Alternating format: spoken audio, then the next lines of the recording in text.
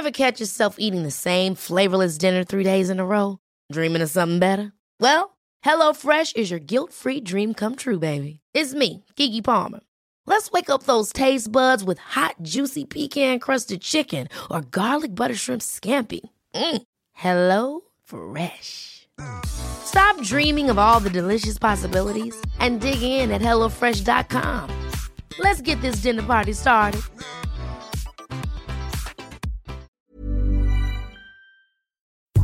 You're listening to Luke's English Podcast. For more information, visit teacherluke.wordpress.com.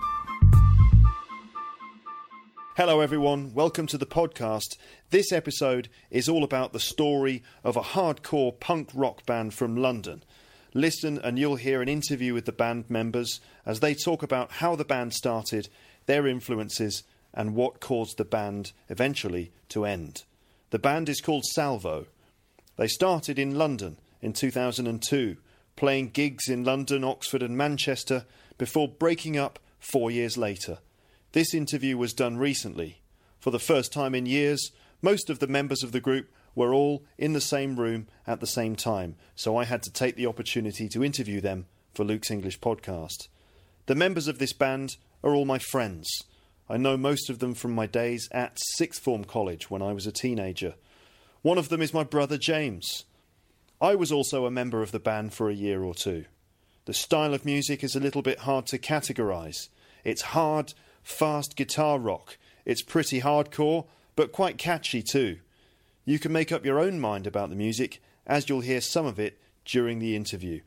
If you want to hear more of the music, you can check out the SoundCloud page for Salvo by visiting the website. This is an authentic recording. No one is really grading their English. They're speaking in the same way that they speak to their friends. The recording took place after a music session in a studio and a short beer drinking session in the pub. What you'll hear is natural British English as it really is spoken. In this case, by a group of friends who used to be in a band together, sharing some memories over a few beers. Just before we start, I'd like to say a few things about learning English. What's the best way to learn English? Well, people always say that you learn most when you socialise with native speakers.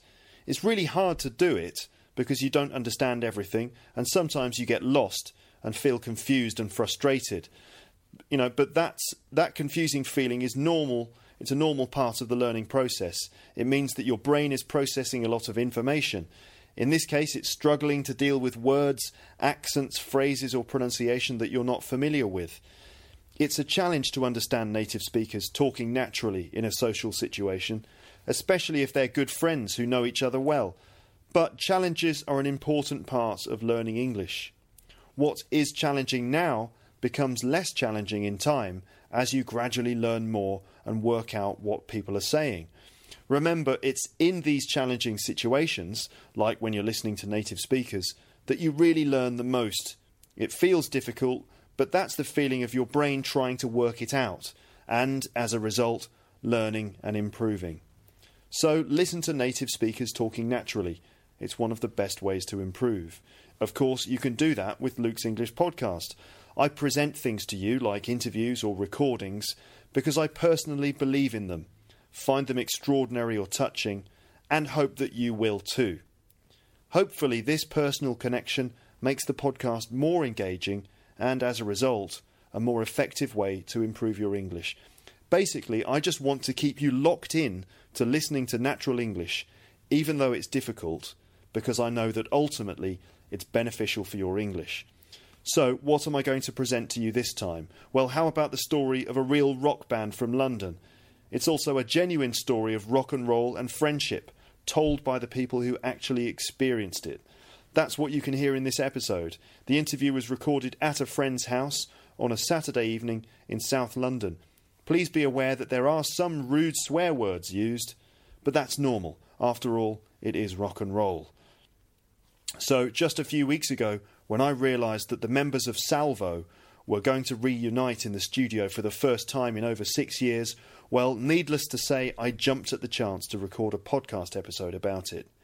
In this documentary, or if you will, rockumentary, I wanted to capture the songs, the sounds, the smells of a hard-working rock band sitting in a room together talking crap. And I got that. But I got more. A lot more. But hey, enough of my yakking. What do you say? Let's boogie.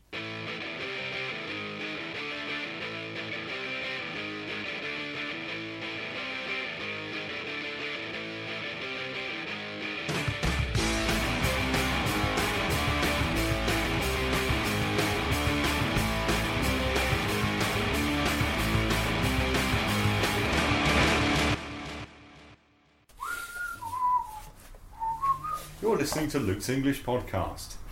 Live on luke.podteachable.com. Have you got a jingle? If you haven't, you got one now. Just the way I walk. Okay, shh. Nice jingle.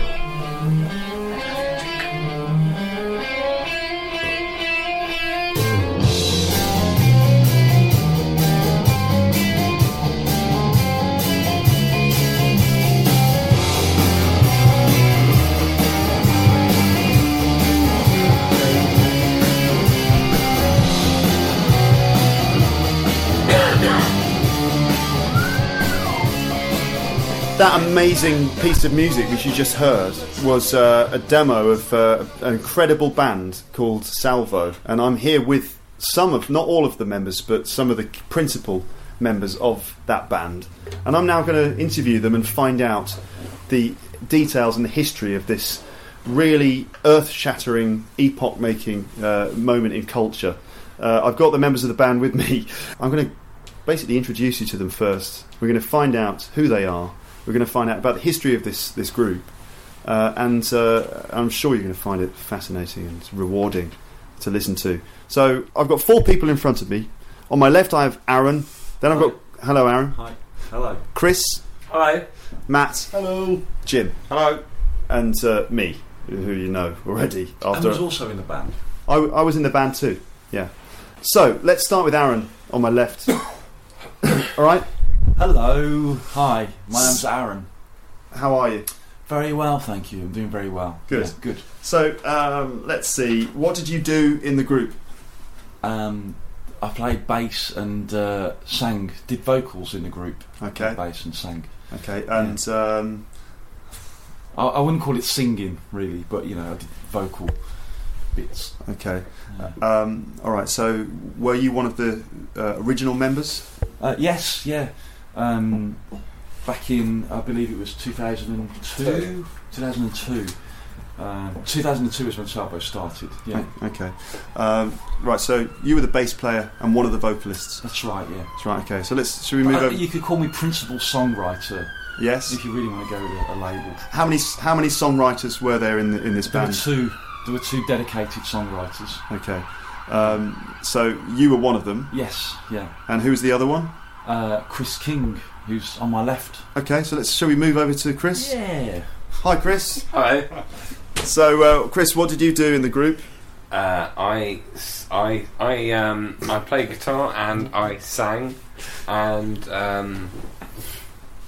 as Aaron said, I wrote some of the songs as well. Okay. So, right. I wasn't there from the very beginning. Really? I was almost there from the very beginning. When did you arrive? About a month or so after the band began. Basically, I started working. I was working at the same place as Aaron, and he started a band, and after I think he had a couple of practices with an old friend of his, Dave, was the drummer, and so they had a couple of practices, and then I came along to one, and after that, I was in the band. So. How did you join? Because Aaron and Dave were already. Yeah, so no. Basically, I think what happened is Aaron. Actually, we'd been talking about it for a while at work, and Aaron had a practice with Dave and another guy who he worked with. Well, it's me, Dave, and this guy called Ollie. Who, just getting back to that, when Chris joined, Chris came down for a practice, and Ollie had been sort of, taking his top off. Like when it was still quite warm, not even like warm in the room, just taking his top off and playing with his top off and his little skinny torso on his guitar, and playing really badly. And then Chris came down, and Ollie actually proposed himself. You know, he offered himself forward to leave the band, because once he heard, you know, Chris play, he realised it was a little bit out of his depth, and went off to sort of read poetry in pubs. Okay, and that's what he ended up So doing. Ollie decided. Wait a minute. Just going back to this fact, you said that he used to play with no top on. So did you not like that? You didn't like the fact that he played without his top Why are on? you such a homophobe? I'm just curious to find out about that. Well, it wasn't so much that, you know, playing without a top on is unnecessary, a bad thing. It's like if you just got into a practice room and it's not that hot, why would taking your t-shirt off be the first thing you'd do? Chris? I have to say I never saw that, but it doesn't surprise me. But Okay. yeah. So then I came along, and things, you know, The reason things went, you From know, bad to- into you know, Bad you to know, punk. we became a band. I feel, you know, once I Yeah. joined, there was myself and Aaron and Dave, and we started to write some songs, and that was kind of the beginning of Salvo. Although we took a while to find that name. So Salvo. Let me ask you about we're not at the Salvo level yet. If in the story of Salvo, So- we're nowhere near No, we're still- the name Salvo. I can't talk about the story of the name yet. Okay, we'll No. come to the name in a moment. So, Oh. all right. So, can I ask you what happened? How did Dave come to leave the group? So, how many gigs did you do before Dave left, Chris? We did one gig. And our first gig was, I believe, the 1st of April, 2003. No, it would have been 2002, No, wouldn't it it? was 2003. practiced for a long- Really? Yeah. So we you know, we sort of started in the summer-ish of 2002, and you know we practiced, but we didn't practice I could a play bass. hell of a lot, you know. So you know, it took a while for us to get enough songs to do a gig. But by the end of it, our first gig was actually in Tatty Boggles just off Carnaby Street, and it was the 1st of April 2003. We did so myself and okay. Aaron, we did one gig with Dave, and under the name Resurrect Kid. Resurrect Kid, right? That was the first name. Yeah, that how came was from, how was the gig? Was it a good gig, It Aaron? was great fun. Yeah, it was really good. Okay. All right. Can I just ask you, how would you describe the sound of the band? What kind of music was it? Let me ask Aaron first. I think it was stadium punk. Right, stadium punk. So that's like a cross between punk music and stadium rock, Yeah. isn't it? So I think that's the sound that personally I was going for. Was you know, the pseudo political stadium hardcore punk. okay. What kind of bands were you influenced by? I was very, very into Fugazi at the time. I very much, you know, liked Bad Brains and quite a lot of old British obscure punk like Doctor and the Crippins and you know, bands like 7 Seconds and Dead Kennedys. Okay. And So that's the can I- kind of sound that I wanted to kind of make. So okay, It's so like- it's kind of punk, isn't it? Right. Basically punk music, but in a stadium. okay. All right, thank you, Chris. How would you describe the sound of Salvo? I mean, I had a really sort of pop influence. So I mean, I was sort of brought up on sort of Britpop bands and sort of, you know, UK 90s stuff. And also, I mean, a massive influence for me was like stuff like Nirvana and you know, and grunge East stuff. And I think you can hear that in our early tracks. But I mean, you know, as we worked together as a band, I think we sort of fed off each other's influences, and you know, I definitely picked up stuff from Aaron and from Dave in the early days. A couple of injections so cleared up. When you say that you picked stuff up from them, you mean your musical influences and not diseases, right? Okay. Okay. Can I? Obviously, Yes, of course. yeah. But But I'm just explaining why everyone was laughing at that. Because they're idiots. Because they're idiots. Stuff up off someone can mean you picked up of a disease off them, as well as you picked up some music influences. Pick up can mean many things. What's interesting in Chris's case? He picked up both. He picked up both diseases and musical influences together at the same time. He didn't really pick up diseases, listeners. As far as I know, as far as I know, he didn't pick up any diseases, but he certainly picked up some musical influences, and you kind of influenced each other. You say that Dave left the band after one gig. Can you tell us why he left, Aaron? Well, he moved out of London. He moved. He was living in Bethnal Green with his girlfriend, now wife. So they were living in Bethnal Green in a little flat, and they moved to Oxford. So he had to leave the band, and it was kind of sad at the time because he really wanted to be in a band, and he initially tried to, arrange so that he could come to practices every weekend, but it just didn't work out. And then he went off and stayed in Oxford for a few years and moved on from there. Okay, and then so you were left without a drummer, and that is when my brother James Thompson to his family.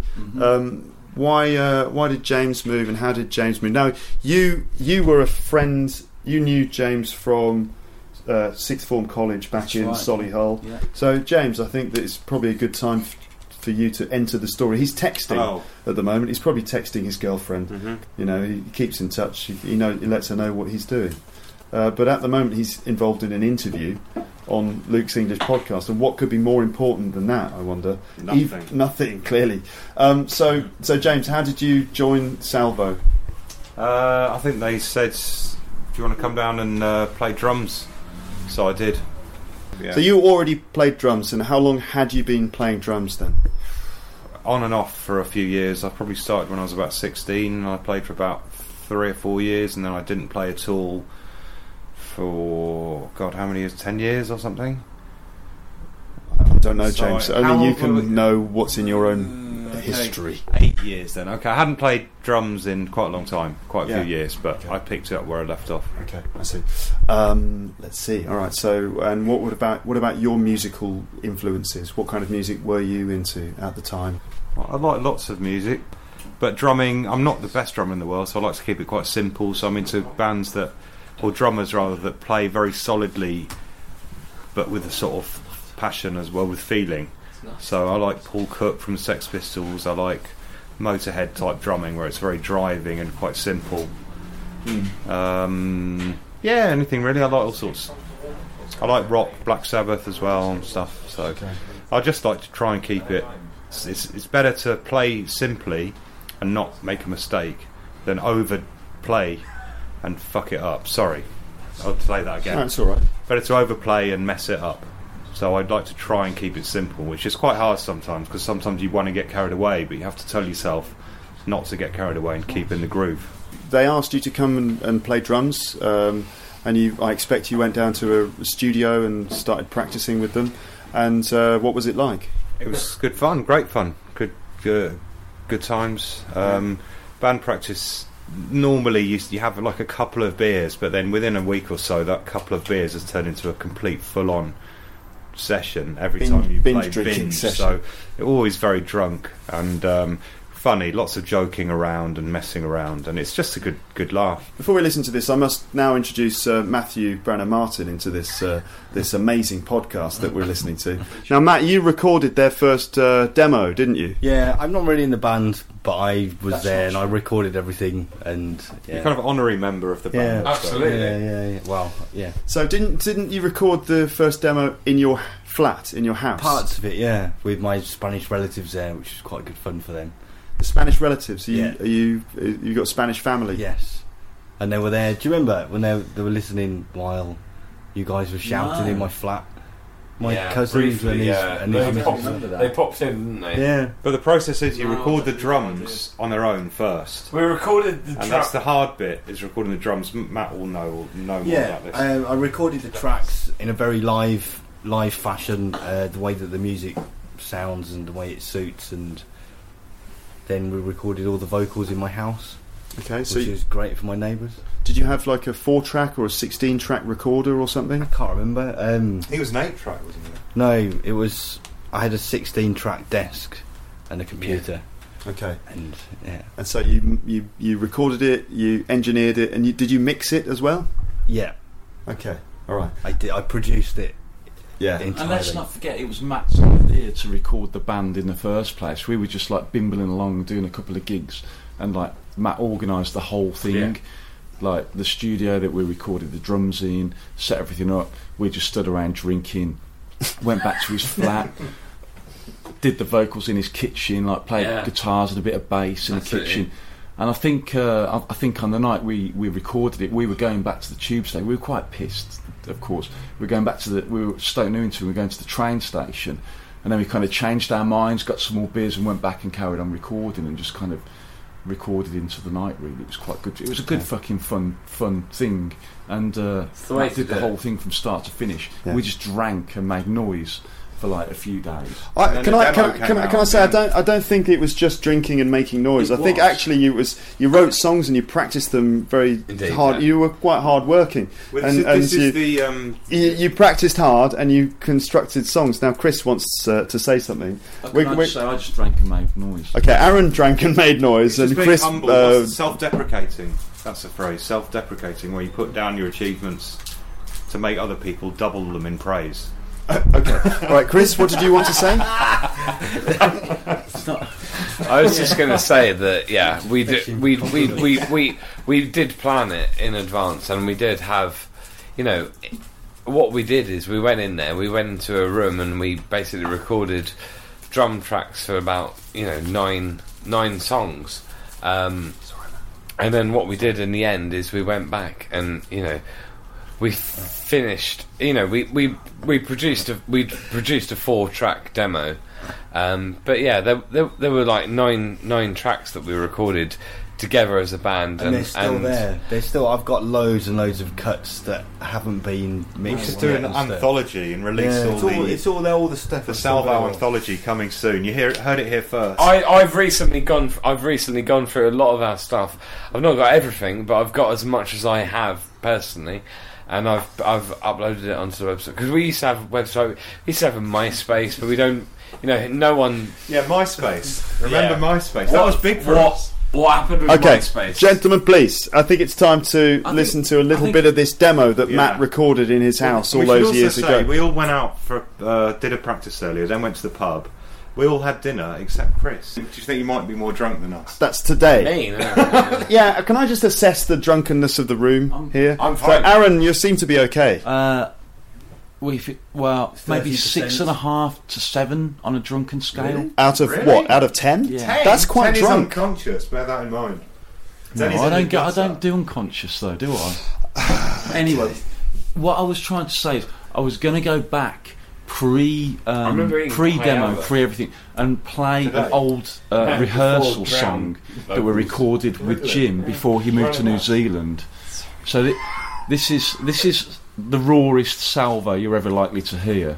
Okay. At our drunken finest, when we hadn't really written any songs, to be honest, maybe 2 songs. So this is called "I Think I Can Lift It." Do you remember? Does anyone remember? This is very early. This is when Does anyone remember? I think I can lift it. I didn't record this one, did I? No, this is recorded straight onto a tape deck, right live in a studio, and it probably sounds terrible. I'd like this on record. This isn't my production. Matt didn't do this one. All right. Can I just say I like it on record that Matt is playing lead guitar on this track? What? You want to cancel that later? Put it up to the close to the speaker. No.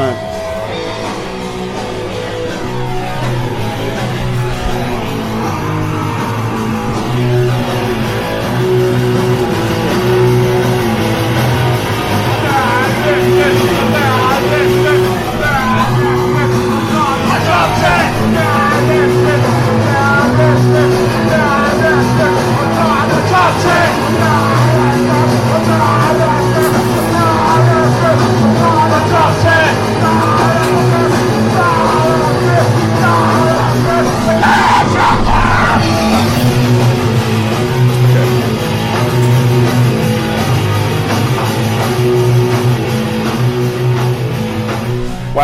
So that was the first thing that you recorded, and Matt didn't record that, but someone else did. Who was that singing? Or singing? I say singing, shouting, really, wasn't it? Who was that? Aaron? Well, that was me on the vocals with Chris on backing vocals on that. Yeah. Okay. But with that track, I mean, that track was recorded. It's a very simple song. I think the lyrics went. I think I can lift it. I think I can lift it. I think I can lift it. I can't. I've dropped it. I think I can fix it. I think I can fix it. I think I can fix it. I can't. I've fucked it. Okay. So yeah, it's a simple. I think I'm a genius. I think I'm a genius. I think I'm a genius. I'm not. I'm stupid. Okay. So those are the lyrics. Yeah. Yeah, but what you say, Matt didn't record it. I think I can fix it. I think I can fix it. I can't. I fucked it. That was my favourite lyric. But I think listen, guys, listen. The thing is, Matt might not have recorded it, but Matt was there. Matt played on that track. There was a list. Yeah. There was a look, guys. There was a brief period where, where Matt was going to join the band. You know, it wasn't just Matt recorded our first demo, but also there was a point where we were thinking, can we work it out where Matt can join the band? Because obviously Jim and Aaron, known him from way back, and an extra guitar player would be awesome, but Matt had other things going on, and so Matt, maybe you can tell this story. Why didn't you join the band? I mean, why didn't you join Salvo? I was in another band at the time. I just didn't have enough time to commit to another band. So. Okay, so it was as simple as that. It was as simple as that, basically. Okay, all right. Close. I liked listening to them. You're hoping for more, but no, that's great. It was as simple as that. It was just that you didn't have time. You were already in another band. They were doing well, weren't they? Yeah, we were, but it all came to nothing in the end. So this is a band that you toured the country. You did in this band that you were in. You played live all over the UK. Yeah. Didn't you go into Europe as well? Yeah, we played in Germany and Sweden and Germany and Sweden. What was the band called? We haven't said that yet. What was the band called? The Kings of Leon or something? No, it was the Slides. Oh yeah, the Slides. It's Mumford and Son. The Slides. My mum likes Mumford and Sons. Walking with Kings. It nearly got called Walking with Kings. Thank goodness that it wasn't. No, definitely we trying to keep up with them. Running after Kings. So you played bass with the Slides. Yeah, I was a bass player. Okay. Well, I've been in bands with Jim and Aaron before. I was in a band called Grandpa Knuckles. Yeah, I was in that band. And you were in that band as well, yeah. And that was like a legendary band, I think. That was brilliant, wasn't it? Yeah, it was the best. Okay, so at this point, my brother has joined the band, and so Aaron, was Salvo better with Jim in the group? Oh yeah, it was fantastic. He, Jim was like a proper drummer. He could like do a beat, like a beat, just the one. But it was a very good beat, and he smashed the fuck out of that beat, like infinitely. If we're talking, I think Matt once described Jim as drumming like a metal man falling down the stairs. A man made of hammers trying to get into your house. Wait a minute. His drumming style was like listening to a man made of hammers trying to get into his own house. No, basically, Jim's drumming is like if you're in your house. And there's a man that's made of hammers trying to get in through the front door. Right. Okay. And you've only got. It's how if you measure your thigh, if you just like wrap your hand around your thigh, the top part of your leg, and think of a man whose wrist is as thick as that.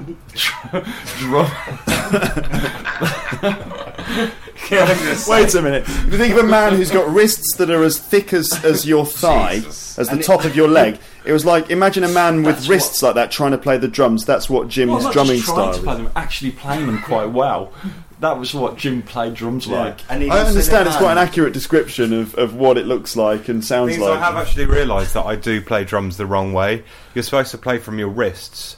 Like, if you look at some drummers, they play very fast and very technical, but they're hardly moving their arms. But I play with my arms like one of those monkeys that play cymbals, A Duracell monkey or whatever, right? I play. I've looked on videos and I play with my full arm, which is wrong. Yeah, so you're meant to keep the arm pretty still and just sort of let the wrist do some of the work. I always just played with my arms. So there's a great deal more strength in your shoulders than your wrists. And we didn't get any fucking jazztronica out of Jim, but what we got was a good, solid, heavy, thick-set motherfucker of a beat, and that was the foundation. The rhythmic foundations for me learning to play bass. I didn't have a fucking clue. So wait a minute, you didn't know how to play bass? No, I hadn't played bass really before at all, and it was a good, solid couple of years of just pounding the crap out of good old punk music. Okay, so good Chris, good times indeed. I think that was the difference. Jim coming on board it gave us a very solid, backbeat. Literally, I'm talking literally here, not figuratively. Yeah. No, actually, you're literally no, not figuratively. Literally, Dave was a great, drummer. No, he can't drum. That's what I'm saying. He had his ideas and he had great musical ideas. The guy is, he's great as far as it comes to coming up with great musical ideas. That's keeping a solid beat, which is kind of what you need in a punk rock band. He wasn't quite there. Okay. So he came up with a lot of good ideas, which Jim was able to, put into practice. He came up with the drum beats for our first songs. He came up with these rhythms that he couldn't himself actually keep, but Jim was, able to do it. Absolutely, yeah. So, Jim, how do you respond to all this praise that you're getting as an amazing sort of foundation in terms of the rhythm section of this group? How do you respond to that? I'm not used to it. They normally just relentlessly take the piss, so I'm very surprised. Yeah, and sort of waiting for this happiness to turn into slight sort of irritation and then finally hatred.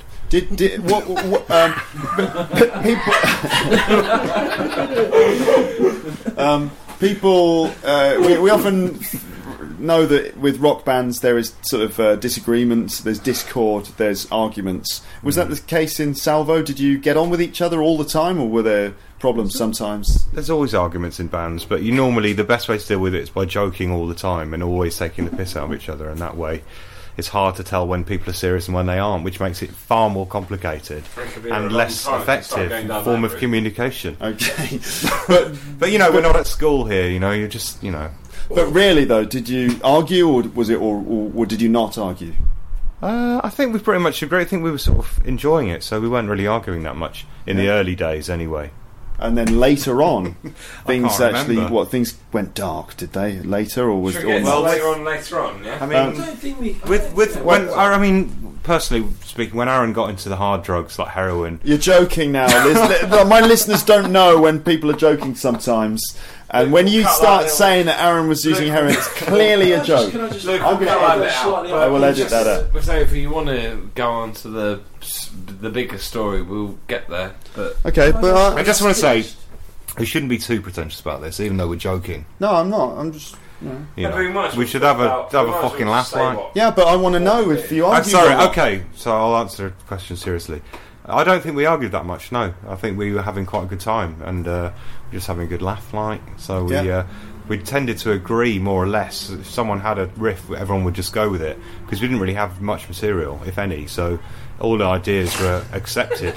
All ideas were graciously included and adapted, and there wasn't anyone going, "Oh no, that's not good enough," as is should be evident from the recordings. Let's go back. All right, shall we hear another recording? This is one that Matt recorded, I expect. Is that right? I wasn't doing that. Are you doing that, I was looking Chris? up train times, but yeah. Don't look up train... Rock and roll, ladies and gentlemen. This is how rock and roll musicians... what do you want to hear? They drink beer, they look up train times. Did anyone else get the... earlier at the practice, I found that after doing a couple of old songs, you get quite a sort of adrenaline rush from it, literally sort of slightly quivery leg from doing it, and then when you just randomly sort of jamming and meandering along, you have this slight come down, and I think one of the things I used to find at practice, but never really realised, was that you had these kind of quite big peaks and troughs between like really hitting it and then really not actually doing anything much. And I found that quite sort of emotionally sort of fluctuating. So do you know what I mean? Songs. Yes. I've never noticed it before. Like when I only you're in notice the it now groove. as a grown-up man who's aware of my freaking mood swings or whatever. But like you're doing a song, it's a freaking great high, and then you stop and you know you're a little bit kind of like, that was fucking great, and then you don't do anything for like half an hour. You just meander through like a bass line or whatever it is, and it's quite kind of roller coastery. Do you know what I mean? Yeah, saying that quite emotive kind of ups and downs. Playing music like that, when you put your passion into it, it is an emotional experience, because when you play a song well and you feel like you've achieved what you wanted to do, it's really exciting. But there are very frustrating moments where you're not really achieving what you want. So it can be an emotional roller coaster, because it's a bit of a kind of, in a wanky way, it's a bit of an adrenaline high, you know. And I think maybe at practices I might have come across as quite moody because I was just on a kind of emotional roller coaster. Just an emotional roller coaster. And also, people listening probably don't realise, even to be in a very, very, very, very average band, you have to put in a lot of hours to all play the same thing at the same time and all. The average white band. I'm not saying we're an average band, but I'm just saying any band. People who haven't been in a band probably don't know how many hours you have to put in. Yeah. Learning, relearning, forgetting, learning again. Yeah.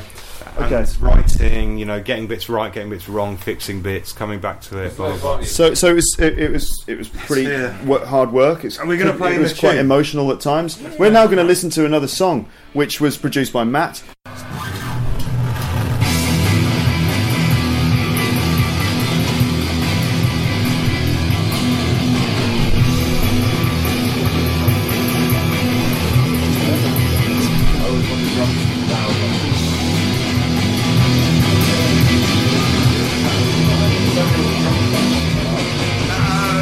Cut that out.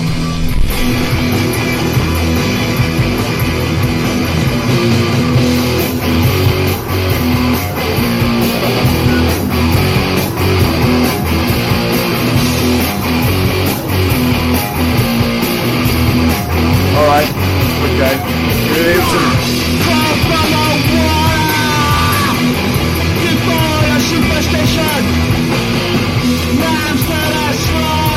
Okay. So that was a track called Bleeding Shins, and if you thought the vocals were distorted, then they were, because that was intentional. Right. It's supposed to sound like that. All right, so that was Bleeding Shins. So, James, how long did you play in the group for, and how many gigs did you do? I think I played in the group for about You don't really remember. a year. I think about a year. Yeah, I think so. Yeah. And I don't know how many gigs. 10? I guess 10 gigs. So, how was it generally? How was that year? Great. I mean, I think I was working in Oddbins at the time. That's a wine shop. Wine shop. Living in Ealing. No, it was good. The band was good. Getting out and doing gigs is the best. If you're into music. Can you just tell me what a typical gig is like? Well, you turn up early, about 7 o'clock or 8 o'clock, because you have to get all your gear in. You have to sometimes bring amps. There's normally a drum kit there, but you have to bring cymbals and a snare, and you have to set up sound check. And then you run through a sound check with some other bands that are sort of eyeballing each other, like, who are these bunch of tossers? You know, what are they called? You know, and you kind of bitch about the other bands a bit, but sometimes you get on with them and have a drink with them, and it's quite funny, and you piss around, and there's a lot of waiting around, and then you do your sound check, and you can't really hear what's going on, and the guy probably isn't really paying attention anyway. Then you have to wait around for another 4 hours, waiting for anyone to actually turn up that does turn up. And you'd invite all your friends. You'd invite. Sometimes they'd all come. Sometimes they wouldn't all come. You know, you never really know. Did you often play in front of big audiences? No. What was the typical number of people in the audience? Well, normally you look around and you think, oh, there's quite a few people here. There's like 20 people here, and then you realise 12 of them are in other bands. 2 of them are your mates, and that leaves like 2 men and a dog, sort of. Who are working in the pub. Yeah. Well, no, that actually comes to 14 and a dog. So you've got like. Okay, and so were there, Aaron? Were there any girls on the scene? What on the Yeah, gigs? like- On the gigs? Yeah, so I mean, like, wait a minute. In rock and roll music, you think the girls love like rock and roll musicians. So was it a good way to like meet? There was no groupies, Yeah. but there was girls that were in bands. Yeah. But Was it a good way to like get girls? no. Why not? Because Jim was the drummer. The drummers never. Yeah, I mean, as bass player and singer, there were opportunities to meet with to fraternise with the opposite sex on several occasions. Yeah. Well, congratulations, Aaron. Yeah. All right. So after this time, I believe that my brother left the group in 2004. I left the country. He not only did he leave the group, he also left the country because he was seeing a girl from New Zealand, and her visa ran out, and she had to go back to New Zealand. And my brother, being a gentleman, said, "I shall accompany you on the plane." And he went to New Zealand. Was he brother Dutch? He's a gentleman. That's the way that gentlemen speak. They're all Dutch. Yes. So he went to New Zealand, and you spent 2 years in New Zealand, didn't you? Yeah. Yep. Can you just? Maybe I should. I won't go into it now, but I was in a band while we're on the subject of bands. I was in a band in New Zealand called Cop Car.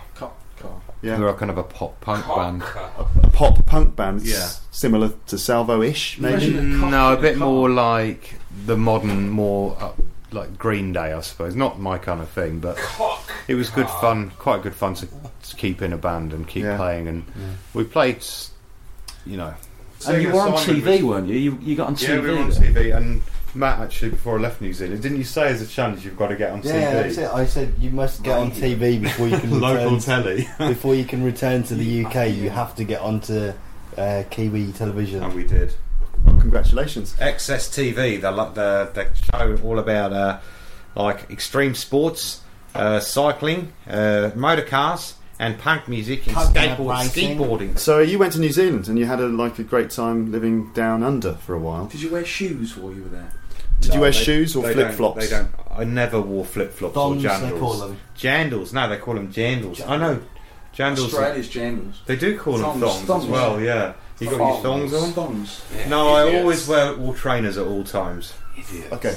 And white socks. So when Jim left, then Chris and Aaron, when Jim left, what did you do? We shat ourselves. No, what we did is we had you lined up, didn't we? Well, I lined him up for. Exactly. I realised I had to leave, so then I thought I can't leave the band in the lurch. I'll set Luke up to take over my place. So you just fill in for a couple of weeks, just to smooth the transition, and obviously. Yeah. So I already played drums, and I'd played drums in lots of bands before, and I knew that my brother was going to New Zealand, of course, and that Salvo needed a drummer. So I decided I'd go down and sort of play with... I knew Aaron from college, I'd known him for a long time. I knew Chris a little bit, not very much. But I thought I'd go down and I'd play, because I thought, I'm not in a band, I play drums, I love playing the drums, and I'll go and play with these guys. So I went down and I played along with you, and I sort of... How was it for you guys? Awesome. Can I talk? Yes, you can talk. Can I talk? Thank You're you. able. Are you still able to talk? Yeah. No, I need to leave soonish. Okay. But what I want to say is, we produced our best work.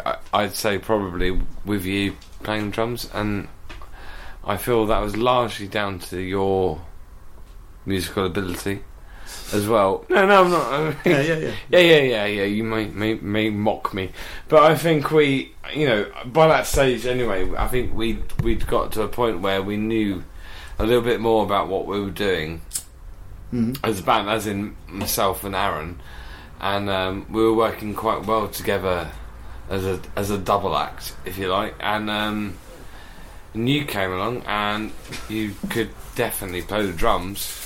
And you can probably offer a bit more than just playing drums as well. You musically, you had a little bit about you. Yeah. And obviously, and then what happened next is we went into recorded again with Matt.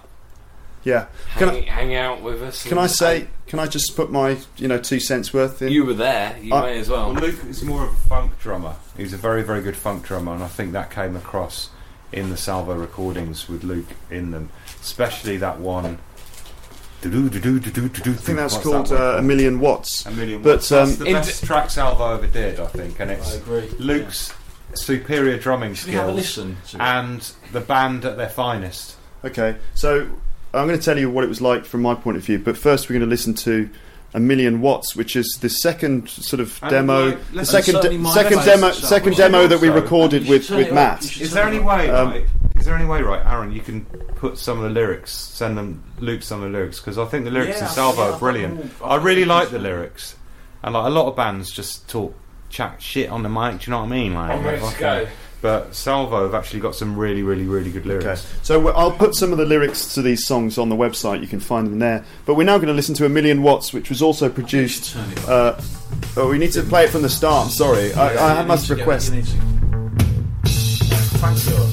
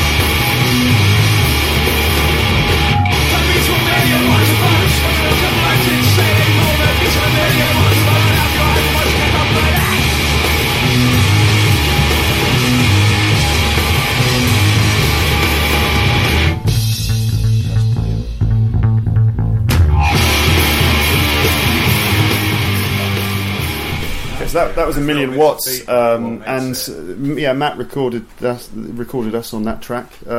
So you probably want to say something about that song, do you, or shall I? So what's that song about, Aaron? Let's get to sort of, Yeah, tell us about the real lyrics. band stuff. Tell us about the lyrics to about? that first.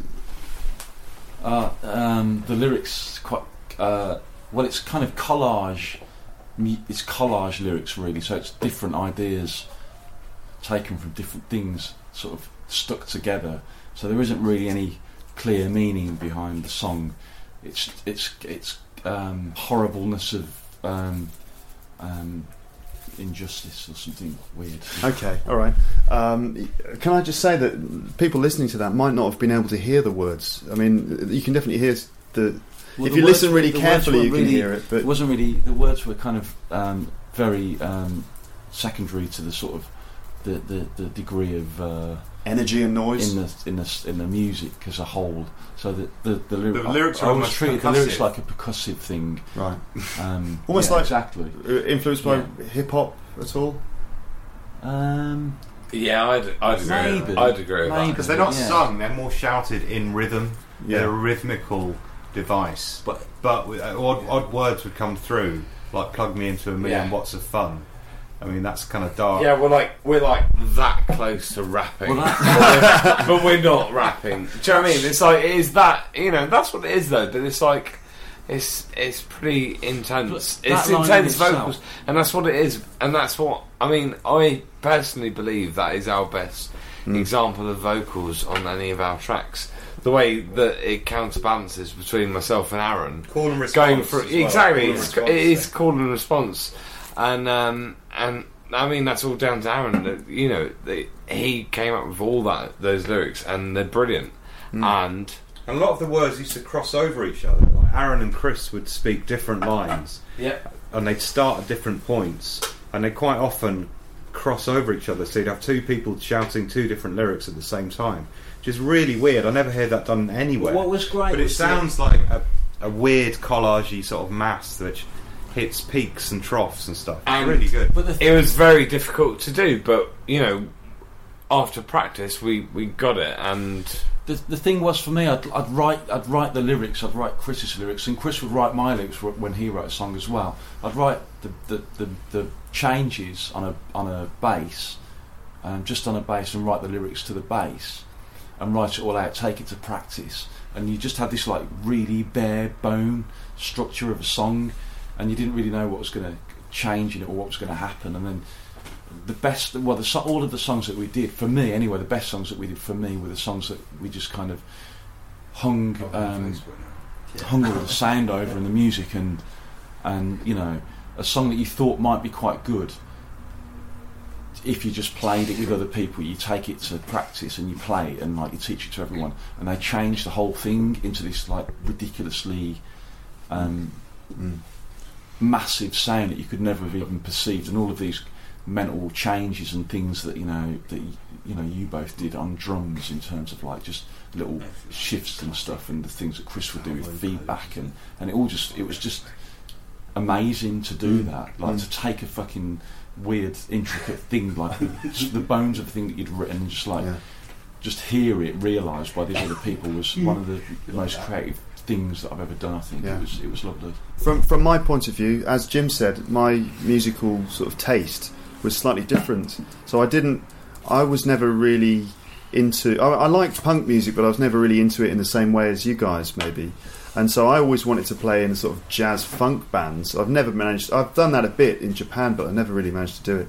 So joining Salvo was kind of like, it was different for me. I sort of saw it as a really like experimental thing and a bit of a challenge to see if I could drum like that. And I had to work quite hard to not only keep up with the tempo, because it was extremely fast and hard work. Like I used to pour buckets of sweat, not only at band practices, but especially at gigs.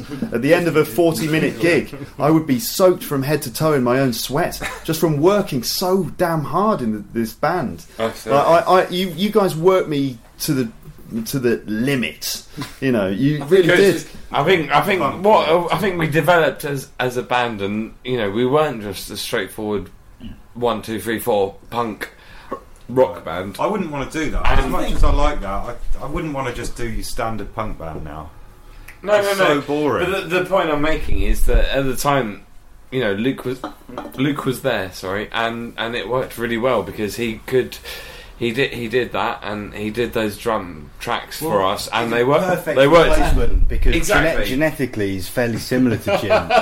So there's genetically they're very similar. I think there might be a connection that, like, you know, Luke could play. But Luke, let Matt talk. Sorry, Luke could play the beats and had his own vibe, but genetically very similar. So the beats were quite similar as well, really, and the music didn't change.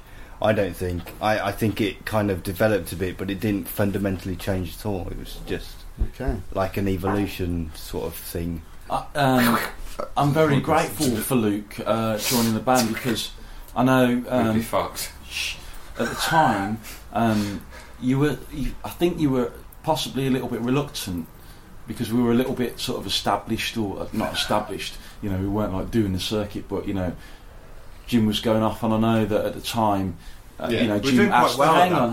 Jim asked you to sort of, you know, take over in the band, and we wanted you to join, and you were slightly reluctant at the time, but you did it, and I think you did it out of brotherly love, if I'm honest. And then you kind of, you know, turned up and like just transformed our songs into these like ridiculously edgy, like a counselling workshop. Fucking numbers. It was great. It was brilliant. To be fair, it's your fault. You know, you may have wanted just to come in and help out, but actually, what happened is you came in and you kind of took over as a drummer. Yeah, you took over everything. I didn't mean to, you know. I just wanted to play drums, but you may have wanted to just like, I can help out here. But you should like still be drumming all the time. But your drumming was excellent, and it really suited what we did with the next lot of tracks that we did, and there you go. That track that we listened to, 1,000,000 Watts, actually was the one that I liked the most, and actually that's the only one that's recorded that we produced, that we wrote, that was written when I was in the band. It's not. No? Oh, there are others, customs maybe, or something like that. No, but we were working on Customs when I was still in the band, I'm sure. Maybe. In its early I just remember that A Million Watts is the only one that Maybe. I had some input in on the whole structure of it, like the little gap. Yeah, That was my idea. That's my- it. That's my contribution. Well, That gap, you know, it's my that gap favourite makes the song, I salvation. think, as well. It's like a good part of the song. Well, obviously there has to be music there in the first place for it to then stop. Yeah, you can't just You have know, a gap on its own. you can't- No music on That either was side of it. silence. So I wasn't responsible Cage for has all of it. already I was done that. obviously the music was there and then it stopped and then it came on. It continued. For me, it was like it was brilliant. It was amazing. I loved I the hope you practices. enjoyed it. I did. I really did. genuinely hope you I enjoyed have to say it was quite hard work. You know, Yeah. it wasn't always the sort of music that I was like thinking about all the time. I mean, I would listen to sort of ambient music or funk music or something, and so the salvo type songs or punk stuff wasn't on my iPod, but I tried to bring in my own thing, but it was quite hard work because. Did you think of it as a punk band? Did you think Salvo were a punk band? Yeah, definitely. I did think they were. So Well, I I didn't think of them as a punk band. I'm just saying that because I can't think of another word. But I thought of them as just a loud, heavy, fast band with a sort of. I always had this idea of the sort of American punk scene in my head, and also I wanted it to be more broad, sort of musically. I did, but I knew that essentially the thing about it was that it was heavy, sort of very fast and really hardcore. Well, that's what they kind call of it, hardcore. hardcore American music. punk, Yeah, they call it was. But to me, it always had a little bit of Motorhead. It was like half Fugazi and half Motorhead, and a little bit of Nirvana. I think that's what was really good about Salvo, that he couldn't fit it into a genre. It was its own thing. And I think if you guys had been more kind of, if you wanted to take it further, you could have done. I really do.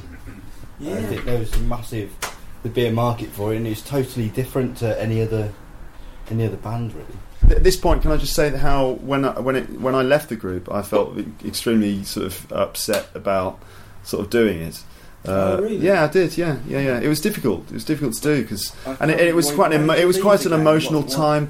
That I left because I just why did I leave? No, I decided that I couldn't do it anymore. I just decided I couldn't do it anymore. I can't remember exactly the reasons around it, but Manchester. But yeah, we went to Manchester to do a music that's festival, what happened in and we Manchester. performed in the music festival.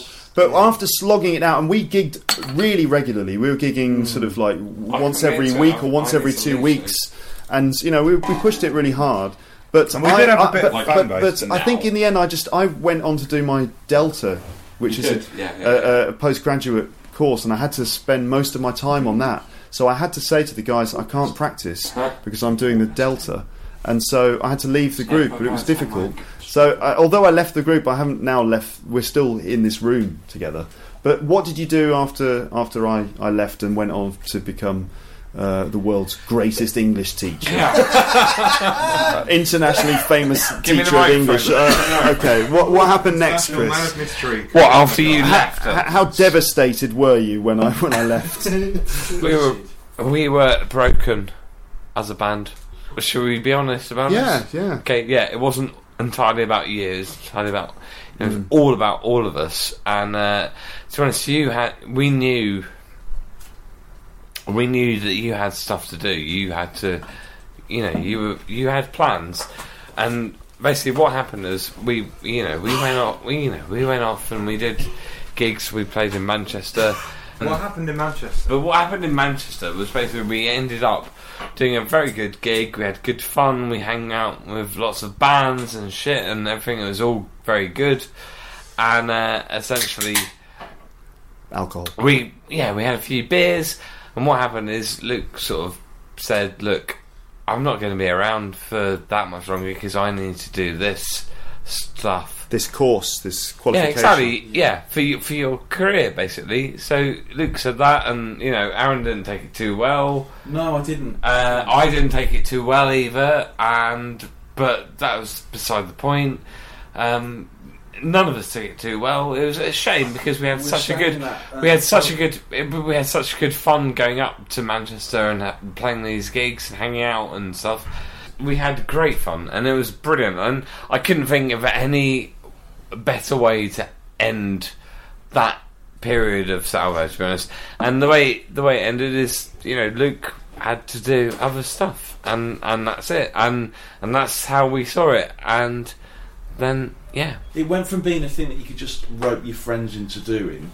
It ceased to be. That was it. We've run out of friends. Oh, yeah. It was like I've run out. It was, wasn't it? Okay, all right. And it was very important to me personally that it was a fun thing, and it was a thing you did with your mates. And I think as soon as we started having to get someone rehearse drummers, it stopped being of any interest to me, because it was just a mate thing with people that you hanging out with.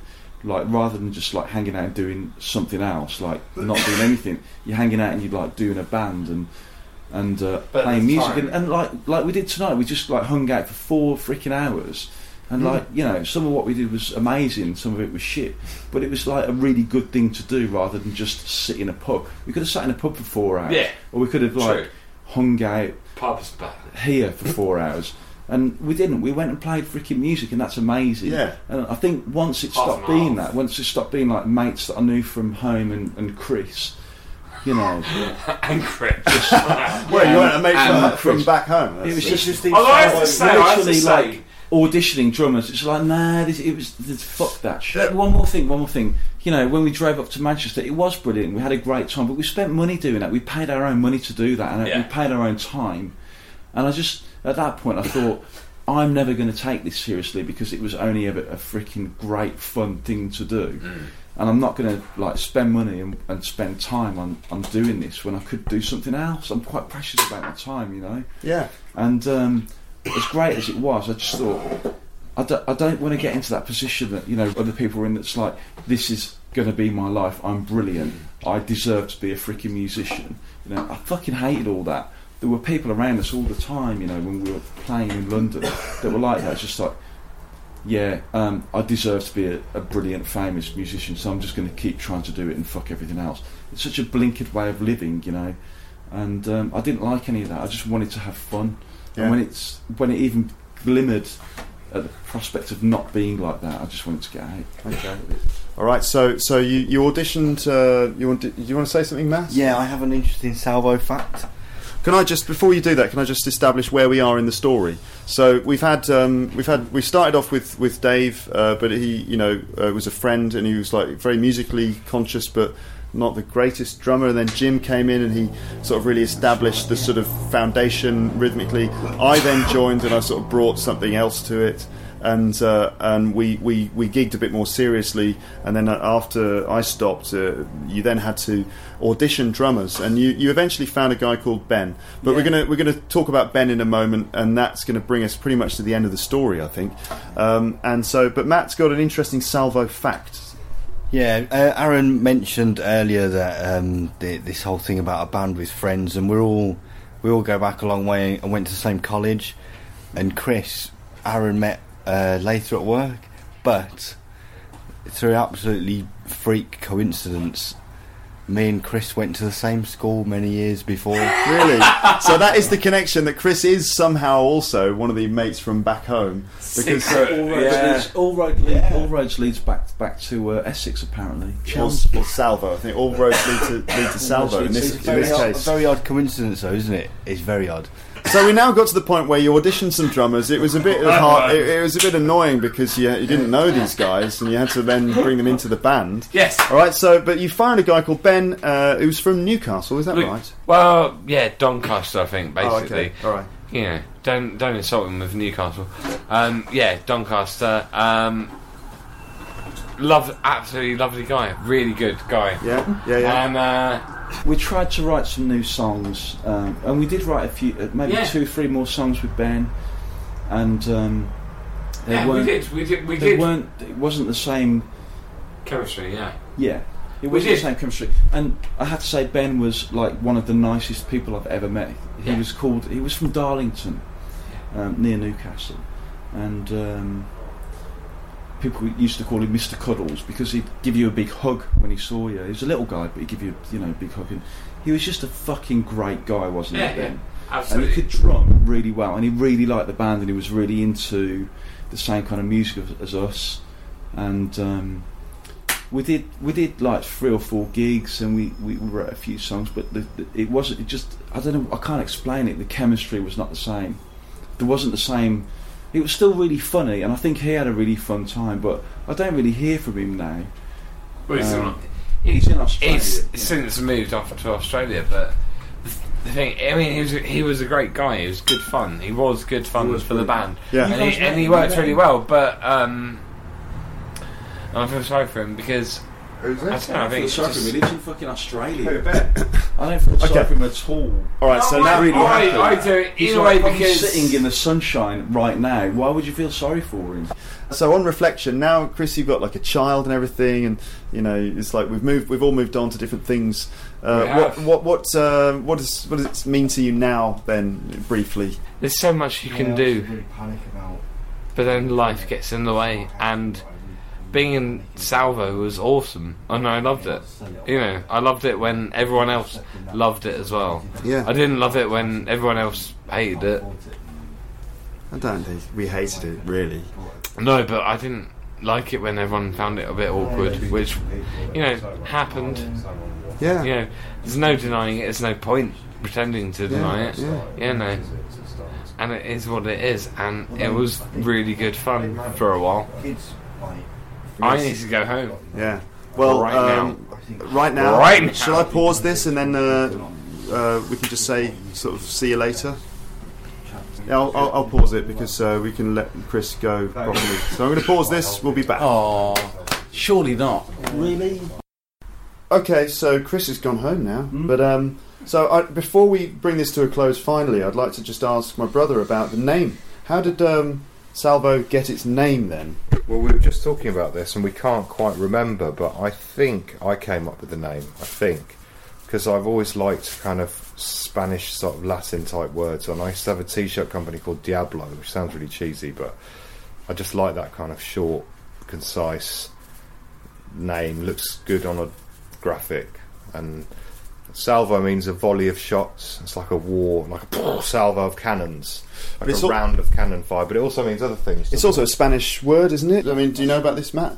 Being a Spanish speaker, you're partially Spanish, so you should be able to answer this question about Spanish linguistics and the etymology of the word salvo. So our resident expert on Spanish is now going to deal with this. What does salvo mean in Spanish, Matt? I think salvo in Spanish means the same as it does in English. I think it means a volley of fire. I There's think a battleship's move. So, like when battleships all shoot their guns all at the same time, it's a salvo of in battleships. The game Battleships, you can play like a salvo of shots at the same time. Yeah. Also, when in real battleships, when they shoot their guns all at the same time, it's known as a salvo. But isn't there a fruit and veg distribution outfit in London called Salvo as well? Yeah, we also have seen salvo in various other places. Like apparently, there's a food delivery service in Italy or no, it's somewhere. in London. It's there's an Italian caterers, basically wholesale caterers called Salvo. And you see their vans flying around London. So well, I've seen those vans. I was in Rome and I saw Salvo written on the back of a van in Rome, and that made I just thought, wow, Salvo in Rome. We finally made it. But it wasn't us. It was a food delivery company. Salvo is a volley of fire. It's there's loads of bullets or something coming in your direction. If you're British or allegedly Spanish, but also if you're Italian, Latin. If you're Latin, I say allegedly Spanish because I think salvo actually means in Spanish sanctity, as in the Latin. Salvatarum. We don't know Latin. We're just making it up. Salvatorium. There is a Spanish in Spanish. Salvo means. It's a verb to save, is salvar, and salvo means I saved. It's just a conjugation of the verb. Okay, so it's like only goalkeepers can use it. Okay.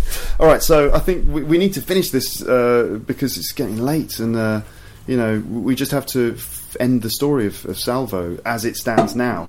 Well, Salvo, I have a very sort of passionate love for the band and for the kind of racket that we made, and it was a real pleasure to play with people that could play instruments and that understood, that kind of sound and could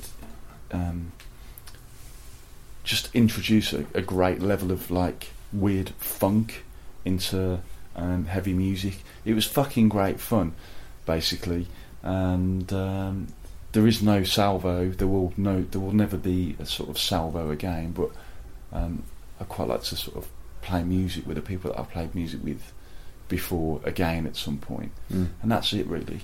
Fucking great times, good fun. Okay, Jim, do you want to say something at the end? No, it's probably not that interesting listening to us all talk about ourselves, but if you're interested in music, you should start your own band. It's the best way to learn. It's the quickest way to learn because you're under pressure, because you have to play gigs if you've got any fire in your belly. And join a band, start a band now, you twats. Yeah. Pick up a guitar. You only need 2 to 3 chords. You don't even need that. You could probably just do 1 chord. You don't even need chords. Just play single notes. It doesn't matter. Just guitar. You don't even need a guitar. Just get in a room and read some things. You should read. What's it called? The KLF book, the manual by KLF. You can Google it. You can find it online. It's free. The KLF, the manual. And that's like a manual for how to come up with a pop band, isn't it? Yeah, it's different to what we were doing, but it's how to have a number 1 hit single. Okay. It's just funny. It just popped into my head, but just get it. Okay. Download it and read it. KLF, the manual. Yeah. You can find it online if you're interested in that kind of thing, which you probably should be, because it's somehow extremely important. It's just the essence. Yeah. And Matt, do you have anything to say at the end here?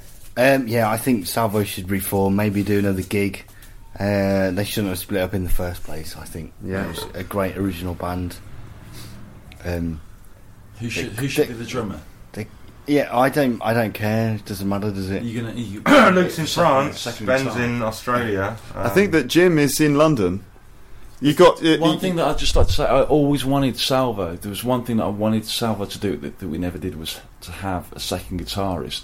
We were always a 3-piece, and there were always, there were always like opportunities to have another guitarist. And we did some Salvo songs earlier tonight with a second guitarist, and it sounded freaking meaty, like super freaking heavy, and that was really nice. All the recordings have 2 guitarists on as well. They're all double-tracked guitars, 2 guitar tracks, and that's why the sound on the recordings is like that, because there's 2 guitars actually. In fact, it's Chris playing both parts. On that anthology page, there are the live tracks as well, which are genuine, straight off the desk recordings. So if you want to hear what we actually sounded like, listen to the live ones as well. Okay, right. For me, I'd say that I can't really add anything more. I think everyone has summed it up very nicely. I think this is going to be really boring.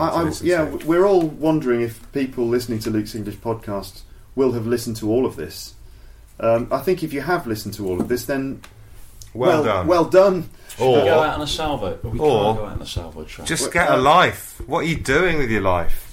Go out, meet someone. Just turn off your computer. Seriously. But James, do you know that people can be listening to this outside? They've got it on their headphones. Oh, so good. they're not indoors. They're not indoors. Okay, well, I'll take that back. Put it on pause. Go and meet someone. Have sex. Have a cup of coffee. And then carry on listening to it. In that order. That's a really brilliantly unbarbaric way of looking at the world, isn't it? Okay, let's not have an argument. Stop. Do not have an argument. This is how Salvo ended. This is exactly what caused Salvo to self-destruct. Arguments about the meaning of life and about each other's personalities. But it was all, that kind of thing. It's exactly this type of time of the evening when that sort of thing happens. But anyway, it's been emotional, and I think that's been a great interview. And if you have listened to all of this, then I think we'll just say I'd like hello. to say with sorry. I'd just like to say Salvo isn't about music. Congratulations. Salvo's for the people. Salvo's for the children. Salvation, brother. Salvo isn't about music. Salvo's about friends. Yeah. And it always will be. True, that's true. It's always about people. You sounded disappointed. I don't know why.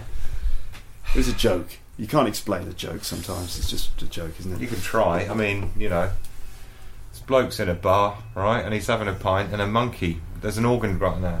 Okay, we'll have to come back to episodes about jokes in the future. I didn't hear that joke earlier. Is crap. this the one about the £20? Well, I've got a joke. An apple and a pear walk into a pub. The pear goes to the apple. You're round. Hey! I have a joke. Two snowmen in a field standing next to each other. One says to the other one, "Can you smell carrot?" Okay, a sandwich and a hamburger walk into a pub. The barman says, "Sorry, mate, we don't do food. We don't serve food." Can you edit that? No, I can't edit that. We don't serve food. Two blondes walk into a bar. They forgot to duck. All right, okay. Why was 6 afraid of 7? Because 7, 8, 9. Mm. Jim hasn't got it yet. He's like 7, 8, 9. I was never very good at maths. That's what he's absolutely thinking. correct. 7, 8, 9. That's fucking I clever. get it. Of course, I fucking get it. And I think on that On note, that on that note, I've we're got gonna, one. There was This man sees a sign: talking dog, £20. Did you no, hear about I the will do that one later. Did you hear about the clairvoyant midget that escaped from prison? No, I didn't. Police said there was a small, medium at large. Small, medium at large. Yeah. Okay. My What was that listeners, one we came up with are earlier, thinking, though? what's Something going about on? I midget. don't understand this. It's a kind of midget. It's a kind of midget. midget. Great solo in that. It's a kind of midget. If any midgets are listening to this, then We're deeply hello, sorry. hello, and we're sorry about all of this. Big up your chest. Sorry, that was a bit inappropriate. Was it? Anyway, on this rather inappropriate, slightly offensive, and just confusing note, this is British humour. What's happening here? Thing is, That's I why wouldn't you're call it- I wouldn't call it confused. Well, humour. It's drunken humour. It's sort of slightly drunken humour. So Humour's pushing it. yeah, okay, it's an attempt He at was pushing humour. it somewhere. Yeah. Okay. I mean, Well, okay, we've got to stop. It's been great. It's been emotional. It's been amazing. It's been amazing. It's been absolutely and stupendous. can I just say, Luke's got this brand new recording device, the Zoom 2000, Don't and touch it. it's great. It's amazing. It looks like the flux capacitor out of Back to the Future. Back to the Future, crossed with a taser, crossed with a vaporizer. And it is that powerful, ladies It and looks gentlemen. like It's heavy. That's the important thing. It's Yeah. heavy, which is not in a hippie speak. I'm not talking about heavy. It's literally heavy. I mean, it's It's like literally it's heavy. giving us a really bad it's time now. heavy It's vibe, really man. heavy. It's a heavy vibe. It looks like it can also like dust and maybe hoover. I haven't checked all the settings yet, but What comes out of these bits here? nothing comes Fire? out of those Fire? bits. No, sound goes into those Lasers? bits. Sound goes into those are the light show. those are the microphones. That's where the sound goes in. Okay, Right. and right now I'm going to have to say some words into those microphones. Turn in it order- off. in order to stop this. Bye, Thanks again. bye. Yeah, see my brother making fun of Luke's English podcast. You're not you think it's clever, don't you, doing that? But it's true. It is quite clever because I don't know why I go bye at the end. Should I stop doing that, James? I think Yeah. you should just do it. Let's just call it quits. Go. Anyway, we're We'll going to do it say together. goodbye. This After is three. Luke After Thompson three, everyone wrapping goes. up Luke's English podcast. It's been a wonderful evening. Thanks to Salvo. Thanks to everyone. I'm going to say a few more words just to say thank you. Thanks a lot. Donate some money. Bye. Thanks again for listening to Luke's English podcast. For more information, you can visit teacherluke.wordpress.com.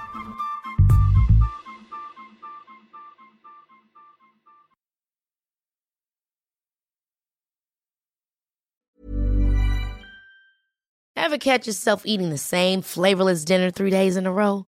Dreaming of something better? Well, HelloFresh is your guilt-free dream come true, baby. It's me, Keke Palmer. Let's wake up those taste buds with hot, juicy pecan-crusted chicken or garlic butter shrimp scampi. Hello Fresh. Stop dreaming of all the delicious possibilities and dig in at HelloFresh.com. Let's get this dinner party started.